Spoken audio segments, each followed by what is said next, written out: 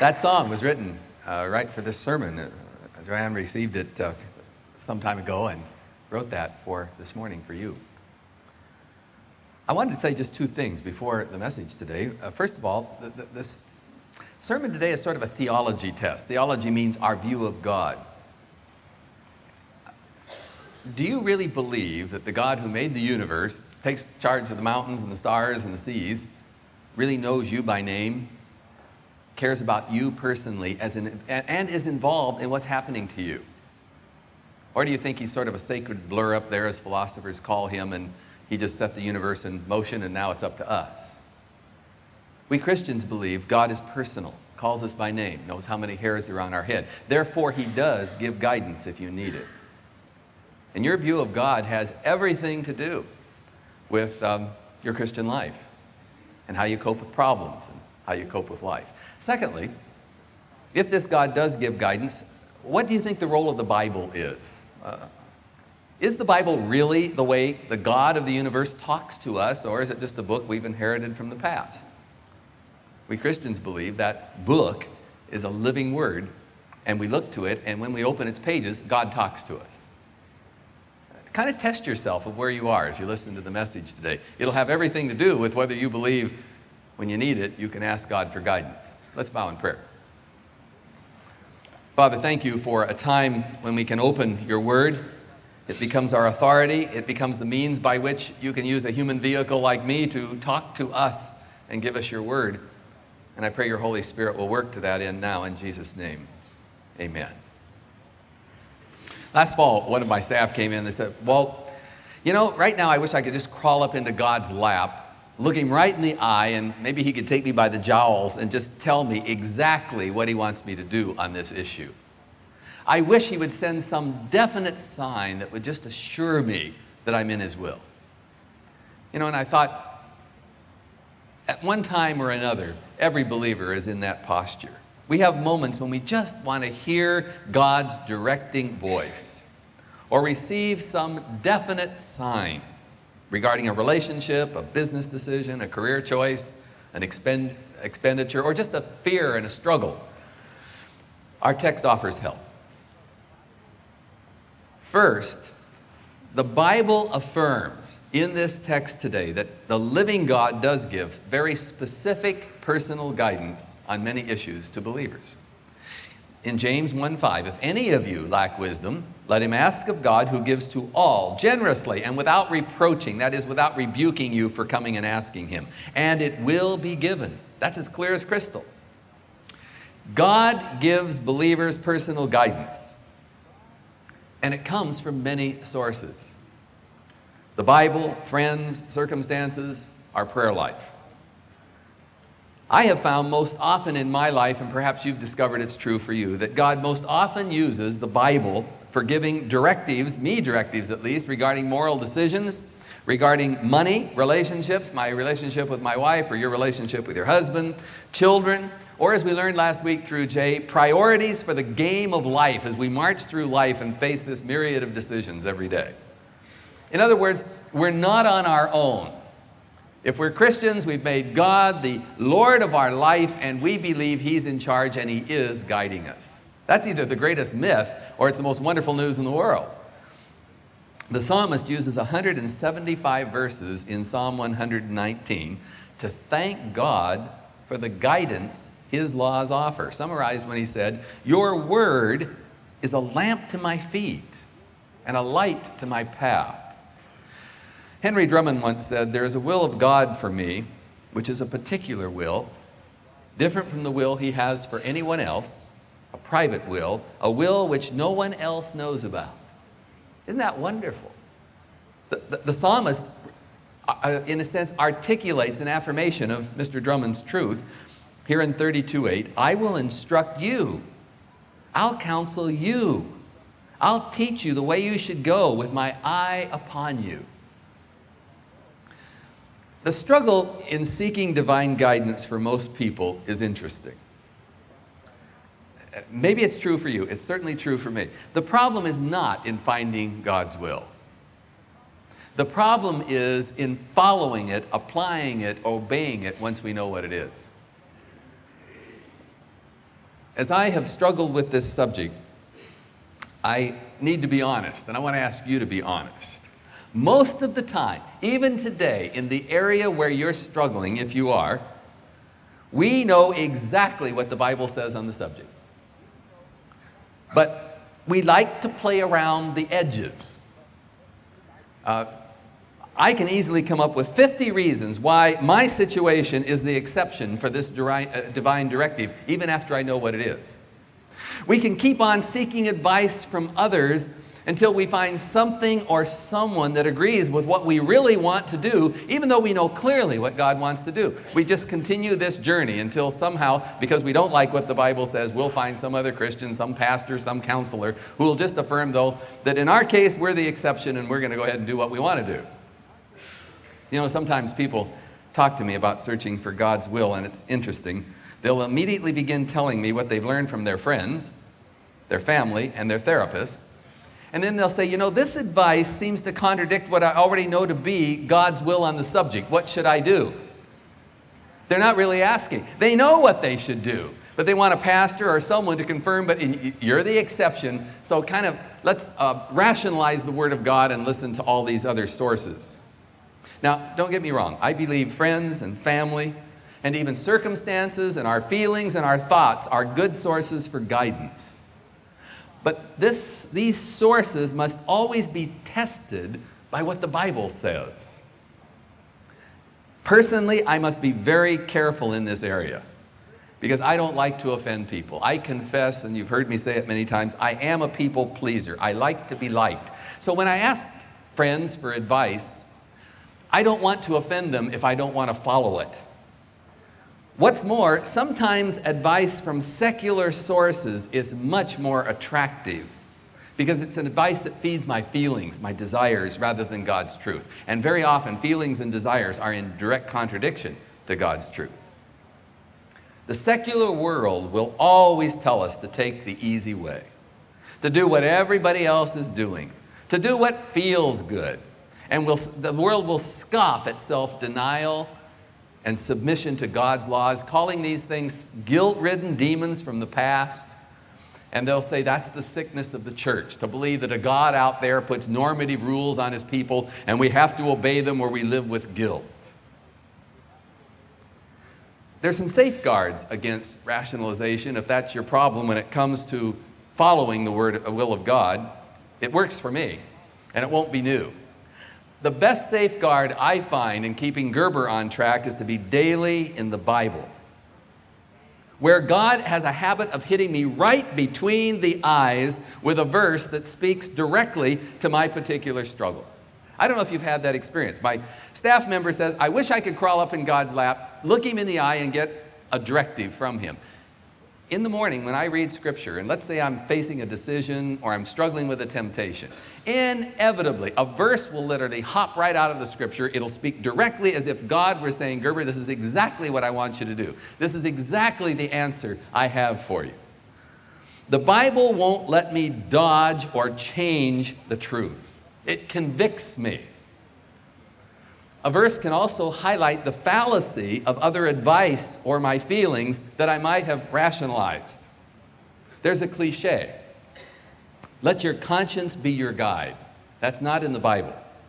I believe if I'm speaking for my own conscience, my conscience is only a good guide to the degree that I submit it to God's word rather than to my feelings and to my tendency to rationalize. I have a deceitful heart, the Bible says, and I believe it. It's desperately wicked. It can only be tamed and bridled by the word of God. Or my conscience, my feelings will lead me in 100 different directions, and many times right into tragedy. And then I found that asking counsel from Christian friends can help my tendency to rationalize. Friends who I know will be honest with me can help me find my blind spots. You know, I love it when friends will listen to me and be very patient, but then point out the fallacies in my argument, and then they don't judge me. They just simply said, well, I'll pray for you till you get it. This fact is one more reason why we urge every one of you to be in a small group. That isn't just some habit we have here at Menlo Press. We can't live this Christian life alone. The devil loves to get us isolated so that we're only in competition with ourselves. Then we get lost in rationalization and whatever else. We need each other. Another weapon against rationalization is to be in prayer. It's in prayer that our wills are softened into submission to God's authority. No matter how intense the temptation might be, how complex the problem, how overwhelming the challenge. You know, we said that one of the things we wanted to have happen to you this year is we wanted you to grow in your prayer life. That's the greatest gift we could give you, because that's how we make contact with, in a personal way, with this personal God. I have never heard His voice in prayer, but something happens in prayer where God speaks to me. And my hardened, stubborn will is melted before Him, and I submit to Him. You see, as followers of Jesus, the day we became a Christian, we acknowledge an authority higher than our own will, higher than our own desires. And that fact makes us a different breed of humanity from what's walking out there in the world. Henry David Thoreau said, if a man does not keep pace with his companions, perhaps it's because he hears a different drumbeat. Let him step to the music he hears, however measured or far away. In Scripture, in consultation with friends, in prayer, we hear a different drumbeat, the Word of God. Sometimes in stillness, we hear Him above the roar of stress and confusion and lust that often clouds our search for the will of God on an issue. So God does give directive, and I've taken a long time to say that. He gives guidance. But this leads us to a second very important question in the text. Today, if you're struggling, particularly with a temptation, you know, unless the Holy Spirit opens your eyes, you won't hear what I've said. You'll write it off. I've been there. I've listened to people when I'm in a particular struggle, and I know they're talking truth, but I'll write it off. How do we recognize and then apply divine guidance to our personal situation? That's the only place this sermon comes alive. Lloyd Ogilvie offers help. He quotes F.B. Meyer in describing an incident in crossing the Irish Channel on a dark, starless night. I stood on the deck by the captain and asked him, how do you find Holyhead Harbor on such a dark night as this? And he said, you see those three lights? He said, those three lights must line up behind each other. And when we see them as one, we know we're on course, we're in the exact position, and we'll ultimately end up safely in the harbor. And then he spelled out this lesson. When we want to know God's will, there are three important keys to keep in mind. First and foremost, the Word of God. Then our feelings and desires. And then the trend of circumstances. And if you put circumstances or feelings above the Word of God, you're going to end up crashing on the rocks. I found some questions that I wanted to give to you that might help you remember this sermon by Wednesday. And also, it might be a kind of a take-home thing for you to use if you're struggling with the Word of God. These questions are in your bulletin, but we're going to snap them up on the video also to help us remember them. Let me say, if you're seeking for God's guidance, these questions will help. I use them all the time. The problem is that when you ask them honestly and answer them, you can't dodge God's guidance. First, is what I want to do consistent with the Ten Commandments? And I would say generically with the whole Word of God. If I do it, will it glorify Jesus and enable me to grow as His disciple? Has prolonged prayer and thought produced an inner feeling of rightness about it? Rightness is very important. Is it an expression of authentic love, and will it bring ultimate good in the lives of the people involved? Are circumstances indicating that what I want to do is feasible? Or will pursuing what I believe is God's will impact negatively my family and my other commitments and priorities? Will my expenditures still allow tithing plus generous giving of my money for the Lord's work and the needs of others? These questions really work. You ought to put them in your wallet or your purse. Sometimes it's only in retrospect that we can see that submitting to God's Word rather than feelings has really protected us from terrible decisions, from tragedy. I want to give this warning. Submitting to God's will over feelings is not a popular philosophy in today's culture. We all know that. The theme today is do what feels good, let the devil take tomorrow. The problem with the eat, drink, and be merry philosophy is that tomorrow comes and we still have to live with the consequences of our poor choices. This leads us to a third truth. Our text qualifies finding God's guidance by affirming we must rely on our faith rather than feelings and desires. The text says, "But let him ask in faith with no doubting. For he who doubts is like a wave of the sea that is driven and tossed by the wind. For that person must not suppose that a double-minded man, unstable in all his ways, will receive anything from the Lord." The text warns us that receiving God's guidance is related to our refusal to be double-minded. What's double-minded mean? Well, I'll give you 3 possible meanings. It can refer to our habit of saying publicly, "I want God's will on this issue." And at the same time, deep inside of our souls, we want something else desperately, so badly that we'll say to ourselves, "I only have one life to live. I have a right to be happy. So if it isn't God's will, I'm going to do it anyway." That's double-minded. Or it's other people are doing it, getting away with it, they're happy, so why am I so concerned about obeying God's will? Or this is a good one, "My circumstances make me so unique.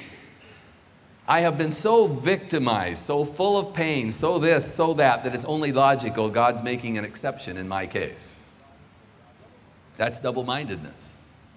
Double-mindedness can refer to our refusal to believe God's even involved in our crisis, that He even cares. You might have a theology that says God's up there, but He's unreachable, He's not involved, He doesn't intervene, so I'm going to just do what I want to do. He doesn't answer prayer.